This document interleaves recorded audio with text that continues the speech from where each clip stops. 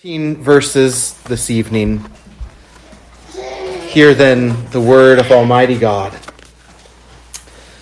Now Solomon assembled the elders of Israel and all the heads of the tribes, the chief fathers of the children of Israel, to King Solomon in Jerusalem, that they might bring up the ark of the covenant of the Lord from the city of David, which is Zion. Therefore all the men of Israel assembled with King Solomon at the feast in the month of Ethanim, which is the 7th month. So all the elders of Israel came, and the priests took up the ark. Then they brought up the ark of the Lord, the tabernacle of meeting, and all the holy furnishings that were in the tabernacle. The priests and the Levites brought them up. Also King Solomon and all the congregation of Israel who were assembled with him were with him before the ark, sacrificing sheep and oxen that could not be counted or numbered for multitude. Then the priests brought in the ark of the covenant of the Lord to its place, into the inner sanctuary of the temple, to the most holy place, under the wings of the cherubim. For the cherubim spread their two wings over the place of the ark, and the cherubim overshadowed the ark and its poles. The poles extended so that the ends of the poles could be seen from the holy place in front of the inner sanctuary, but they could not be seen from outside. And they are there to this day. Nothing was in the ark except the 2 tablets of stone which Moses put there at Horeb, when the Lord made a covenant with the children of Israel when they came out of the land of Egypt. And it came to pass, when the priests came out of the holy place, that the cloud filled the house of the Lord, so that the priests could not continue ministering because of the cloud. For the glory of the Lord filled the house of the Lord. Then Solomon spoke. The Lord said he would dwell in the dark cloud. I have surely built you an exalted house, and a place for you to dwell in forever. This is the word of our God. Let's pray. Father, we thank you for this astonishing account. We pray that we would be brought face to face with our Savior, even as we gaze on this glorious day in Israel's history. For we ask it in Jesus' name. Amen. When I first glanced over this, so much of it just felt like the events leading up to the event, right? There was a temptation on my part early in the week to just get to Solomon's speech that he gives in the next section. This is just, all those details of getting us to the great event, the speech.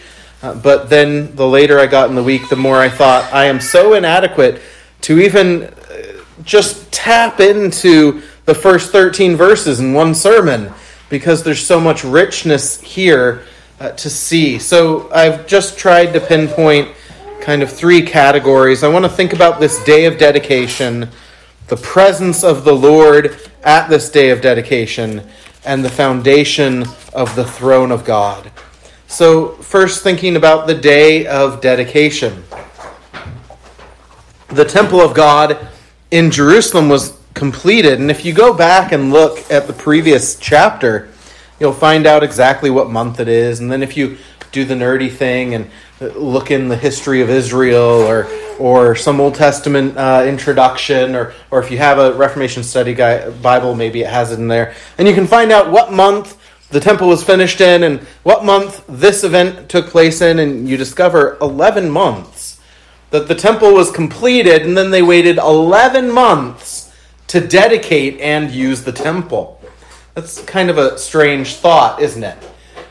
If we ever built a building which wouldn't be a temple, wouldn't be nearly this amazing, but if someone donated a piece of property and $1 million to get us started, and we built a building and we finished it in November, can you imagine saying, yeah, but we won't worship there till October?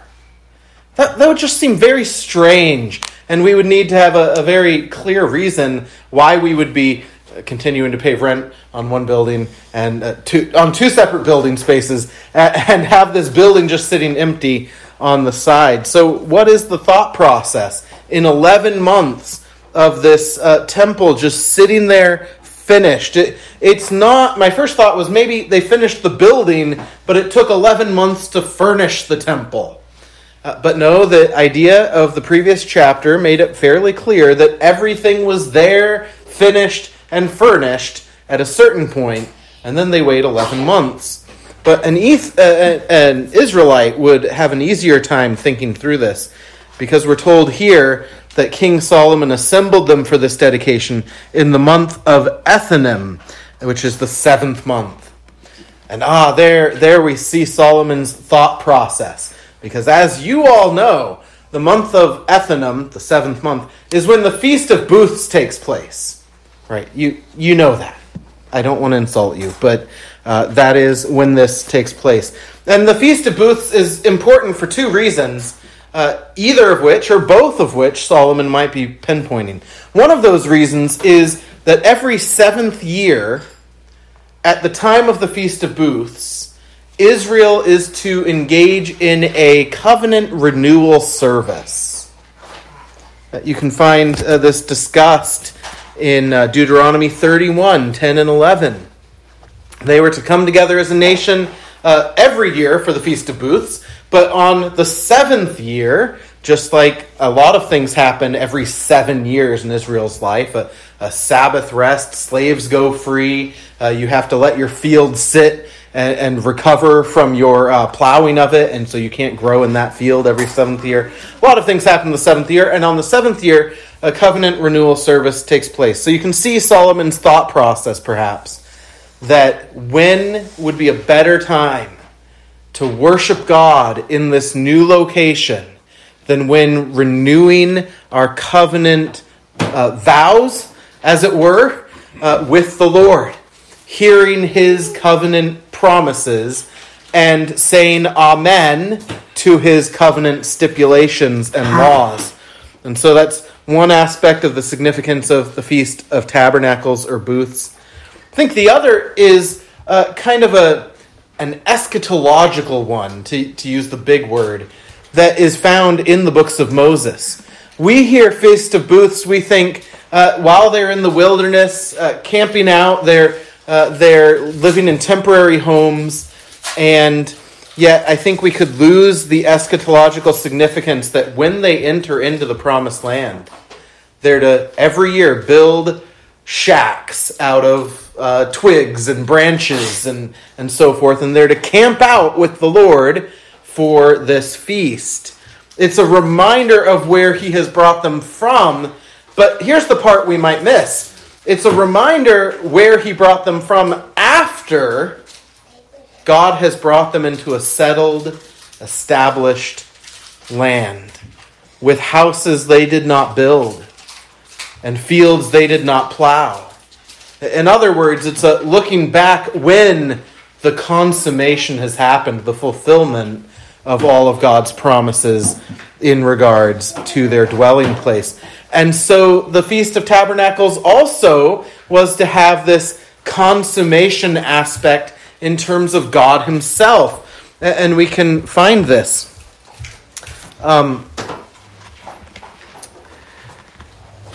We can read, for example, in Deuteronomy 12, 9 through 14, Moses declaring, "For as yet you have not come to the rest and the inheritance which the Lord your God is giving you, but when you cross over the Jordan and dwell in the land which the Lord your God is giving you to inherit, and he gives you rest from all your enemies round about, so that you dwell in safety."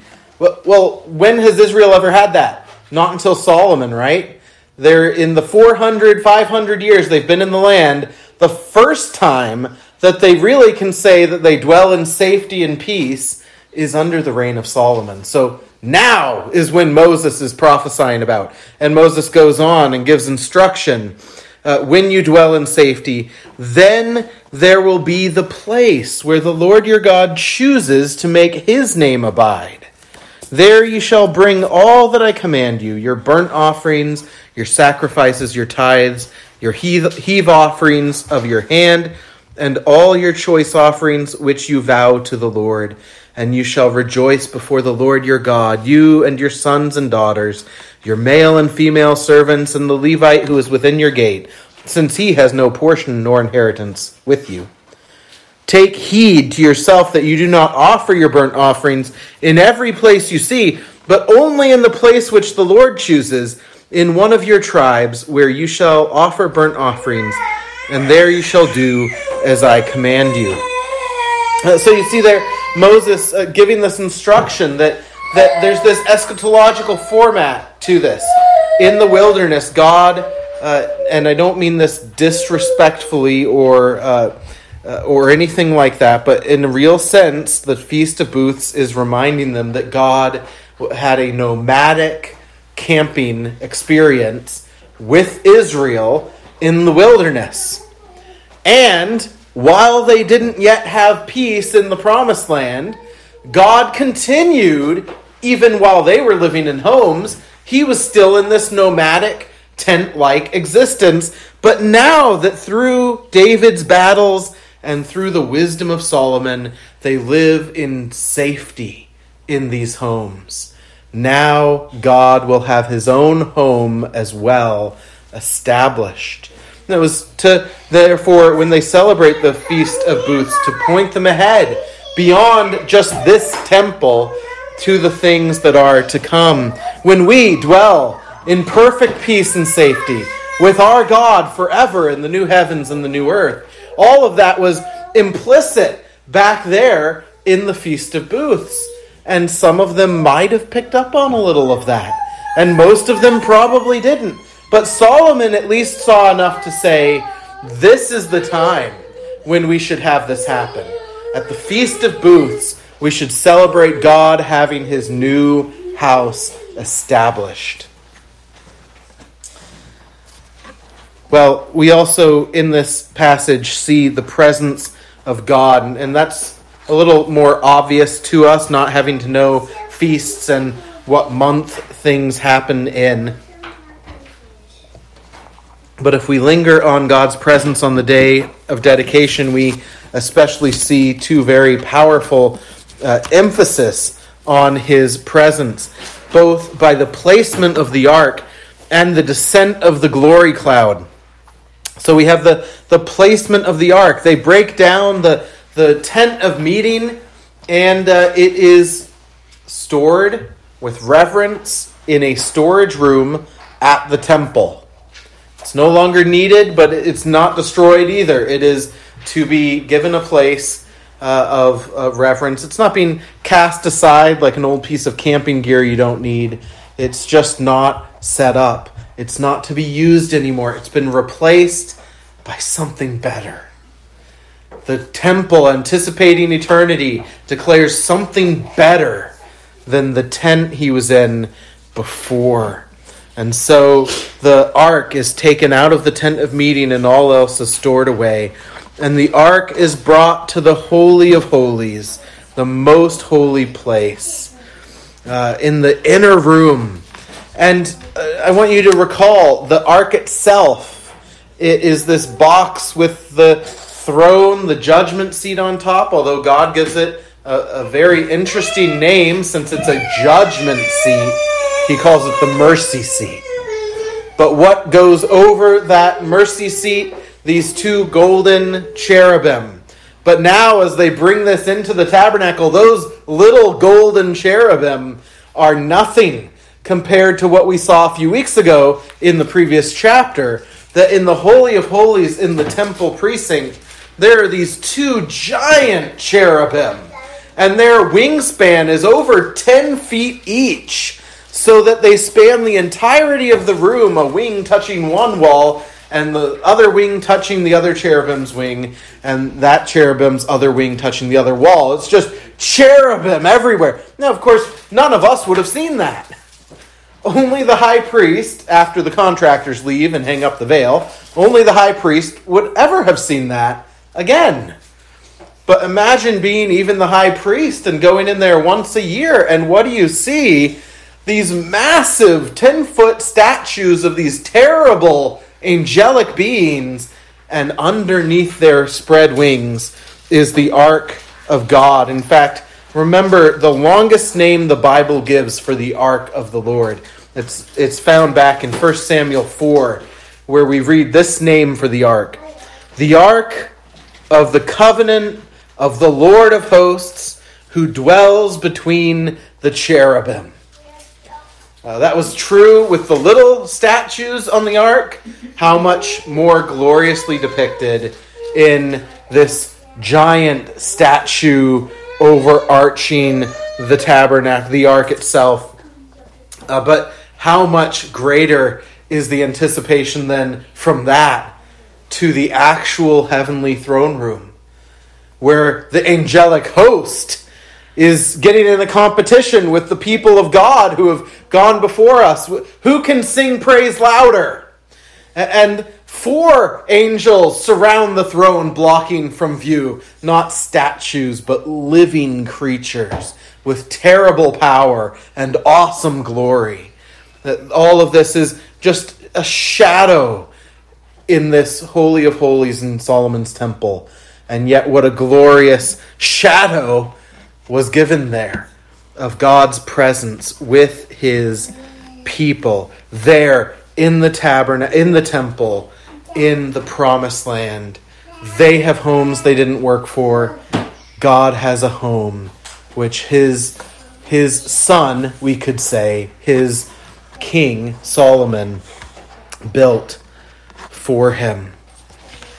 The other emphasis in terms of his presence with his people is the descent of the glory cloud, of course. And what an astonishing image that is. I don't know that I have a lot to say about that, because I know that you're all churched enough here tonight that you know the glory cloud. It was the pillar of fire that went before them in the wilderness. The pillar of fire at night and the cloud by day that went before them in the wilderness. And when they came to Sinai, it was that glory cloud that consumed the entire mountain as if it would be completely consumed by God's glory, so that the people trembled and the earth shook. And then when the tabernacle was made, it was the glory cloud that came down upon the tabernacle and the tabernacle precinct. And it led 2 priests to do a foolish thing. They got caught up in the moment and they ran in to worship in a way God hadn't given. And the glory cloud kills them. God's holiness strikes them dead as they come into his presence. The people are so terrified by the glory cloud that they tremble and beg that Moses would talk to God, not them. And Moses himself, we're told in Hebrews, trembled to have to encounter the glory of God in this Shekinah glory of this cloud. Now, understand that between that moment and this moment, some 450 to 500 years later, the glory cloud didn't just happen to hover over the tabernacle. For the vast majority of those years, people would come to worship at the tent of meeting, and they would see nothing particularly glorious at all. Unless, of course, by faith, they saw the beauty of God meeting with his people as we do every Sunday. But for most of those years, no glory cloud. But now as God takes up his permanent residence in the promised land, permanent, of course, being permanent in terms of not a tent, rather than permanent in terms of eternity. But as he takes up his house that's not held down by stakes, but actually has a foundation, he declares that this is the house that Moses had said God would call them to for worship. Is this the right place to worship God? Here's the glory cloud. And God says, when you come to this temple, you will find me. And even though that glory cloud probably faded away, we don't know how long it hovered over the temple after the day of dedication, but it certainly wasn't there for all the years until its destruction. the temple's destruction. So it was a temporary thing, but it was a declaration. God is here to meet with his people. Now, how would they know once the glory cloud disappeared that God was still here to meet with his people? There's this almost insignificant thought, we might think, thrown in verse 8. When they talk about the Ark of the Covenant placed between the cherubim, and the veil isn't mentioned, but you know how that worked, right? The veil that's between the Holy of Holies and the holy place where all the priests could be, that veil blocked view of the ark. But we're told in verse 8, the poles extended so that the ends of the poles could be seen sticking out from behind the veil. An insignificant thought, right? Except that any priest going in to replace the showbread, any priest going in to light the wicks of the candles that we talked about last week, these priests, although they couldn't enter in and see the Ark of the Covenant themselves, could see that it hadn't been moved. What a silly thing, just the poles sticking out. And yet a testimony of God's goodness. It's still there. Hasn't been moved.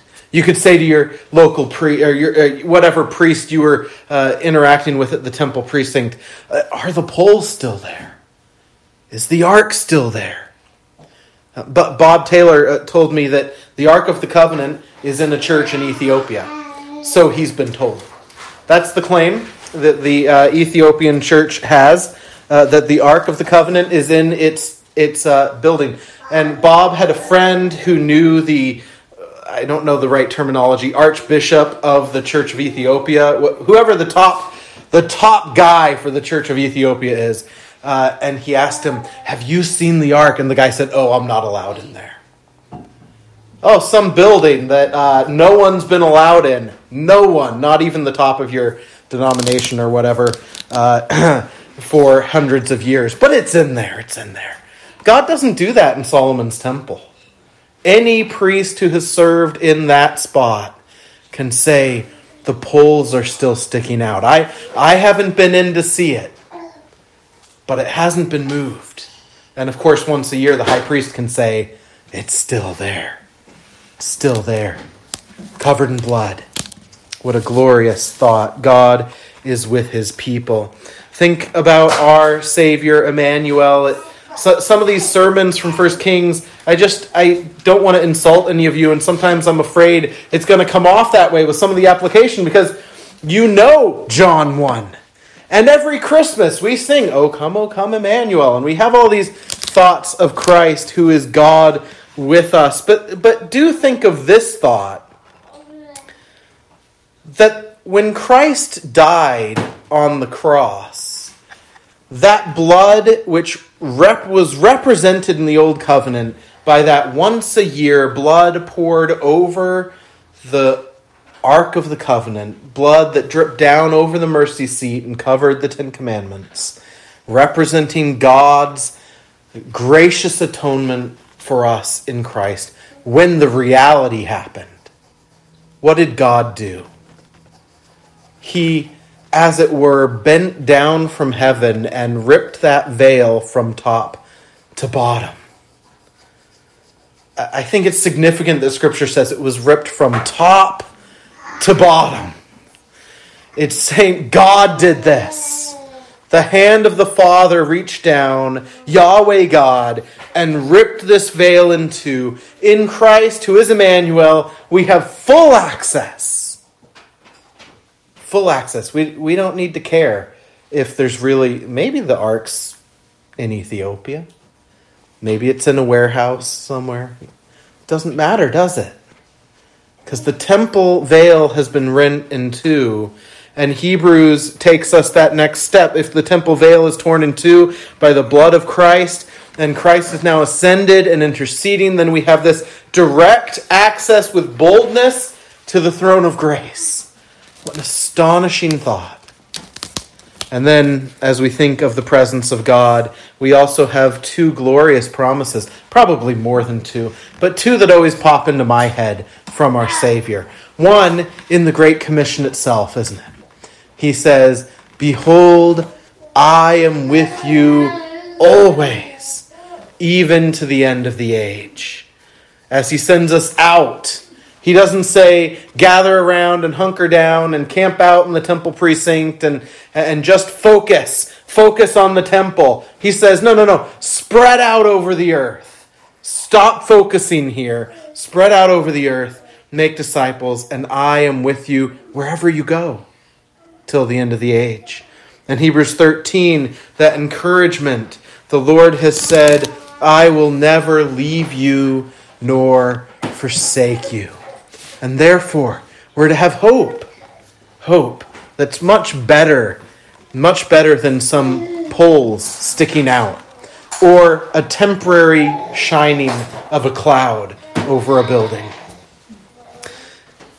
Well, I think there's a third thing we should pause on for a moment in this text. And I think the best way to phrase it is we're shown the foundation of God's throne. Shown the foundation of the covenant throne, as it were. I want us to reflect that there are a few things that if you go and you know your books of Moses really well and know what the tent of meeting and the tabernacle precinct appeared like, there are certain things you might notice aren't here. For example, Aaron's budding staff and a jar filled with manna. Now, I have found any number of sources where people say those were in the ark, and that's actually wrong. They were in front of the ark. It's a slight difference. But it's still true that they're not here. So the budding staff of Aaron, you may or may not recall that story. It's in Numbers 17. And there, God is going to show, just as his Shekinah glory proves that the temple is where he will take up residence, so also in number 17, he's going to prove who will be my priest. And so every tribe is to put a staff from one of their elders in front of the ark that night. And Aaron, God says specifically, Moses from Levi, take your brother Aaron's staff. And so they put all these 12 staffs in front of the Ark of the Covenant. And the next morning, all these staffs are just sitting there still. But Aaron's has a flower coming out of it. It's not like he went and cut it off a bush yesterday and that flower was about to bloom anyway. These are walking sticks that they've been going through the wilderness with. And all of a sudden, this dead stick has a flower on it. And apparently, for a certain period of time, that flower didn't die. It just lived in this dead stick. And God said, leave that in front of the ark. Whenever the high priest would come in on the Day of Atonement, he'd have to step around to make sure he didn't trip on the staff. And there it would be with the budding flower. But it's not here in Solomon's temple. The jar of manna was God saying, remember my provision. And although all the manna would rot away, right? You picked up enough for today, you ate it, don't store enough for tomorrow, it will rot during the night. But in this jar, it wouldn't rot. It was going to be a reminder, a memorial of God's provision in the wilderness. But that's not here either. I think that's significant. It's not just, I found several commentaries that said, well, they've just been lost. Yeah. God said to leave it in front of the ark, but someone lost it. I don't think that's an adequate explanation. The real explanation is they're no longer needed or necessary. Think of Aaron's staff. It proves the priestly line, but what is now true at the temple? The high priest whose name is righteousness of the line of Aaron, Zadok, righteousness, is established at God's temple as priest. There's no real question. There wasn't debate over this through all the years that would follow until, of course, non-Israelites tried getting involved in deciding who the high priest would be. And that was after Malachi's day and before our Lord came. But during the Old Testament, there was no debate here. And so this staff is unnecessary. Everyone knows the one person who's going to see the staff once a year is the established child of Aaron, the high priest. So it's no longer a necessary thing. Similar thing with the jar of manna, a declaration of God's provision. But where are they?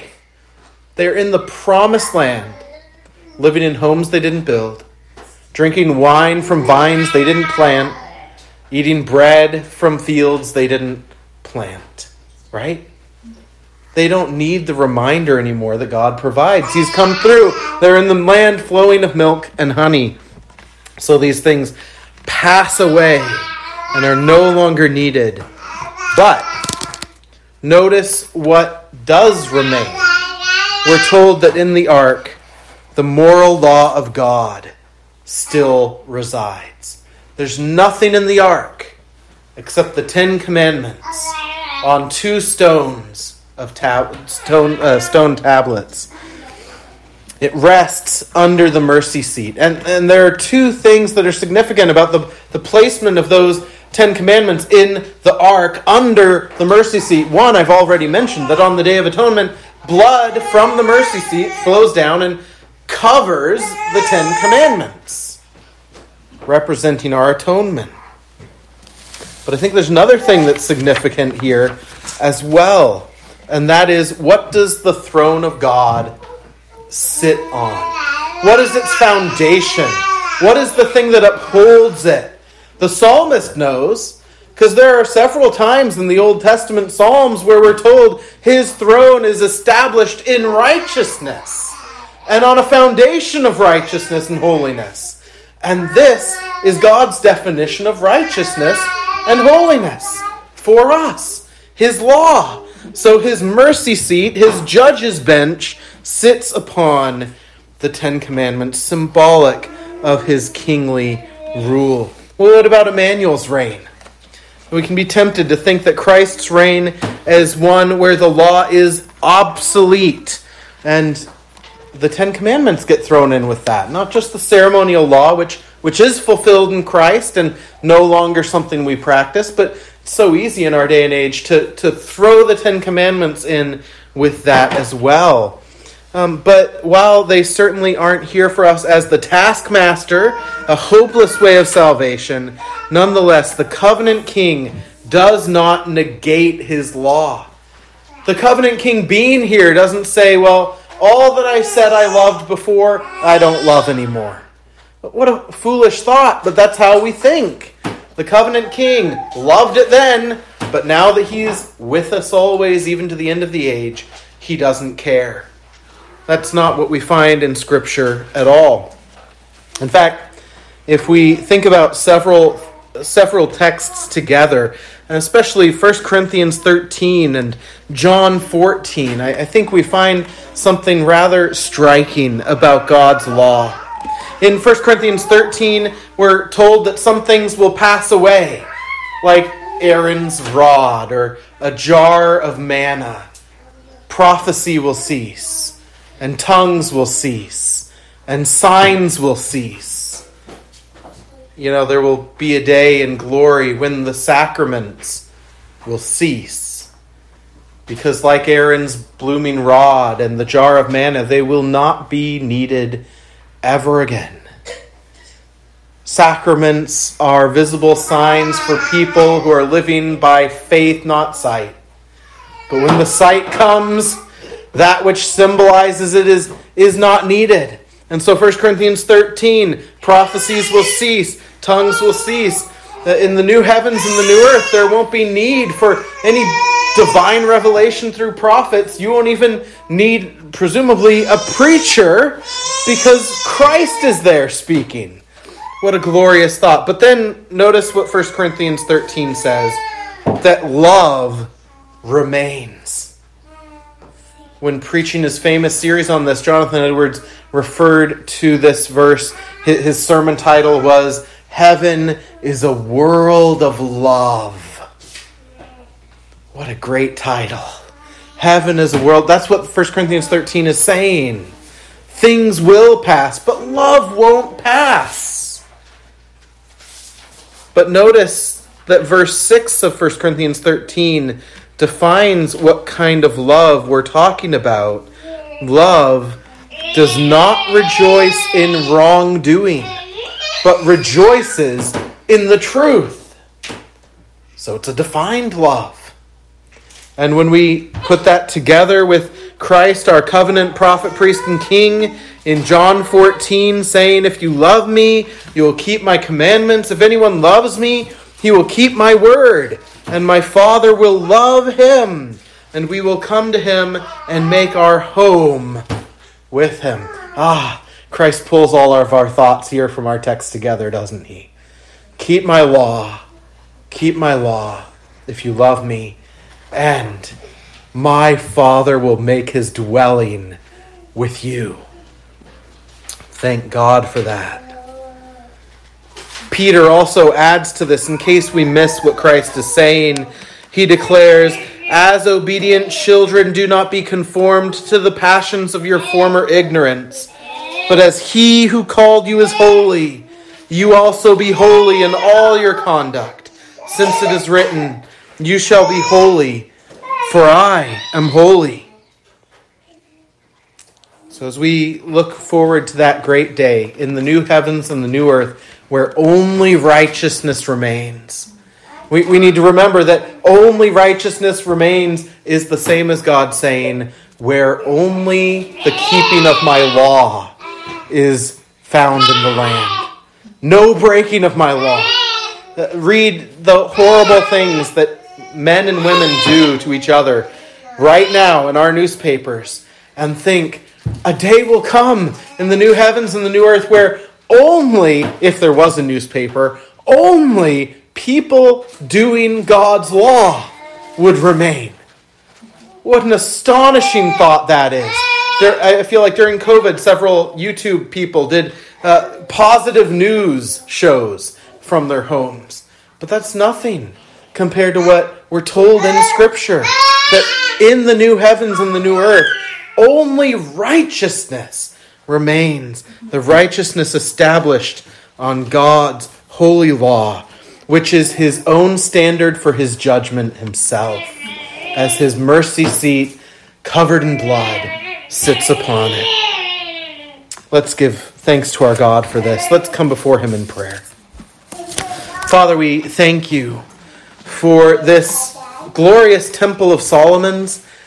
And even as we think about it, we confess that we long for something greater than Solomon's temple.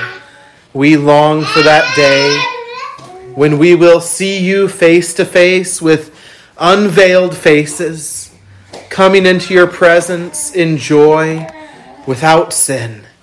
Lord, we long for Christ's return. Come quickly. But Lord, since our eyes struggle and our faith is weak, we ask now that as we come to your holy sacrament, you would greatly bless us by it, confirm us in faith and in love, draw us to covenant renewal, work nourishment so that we might go forth living for you and in your ways. So Lord, do all of this now at your table, we ask. In Jesus' name, amen.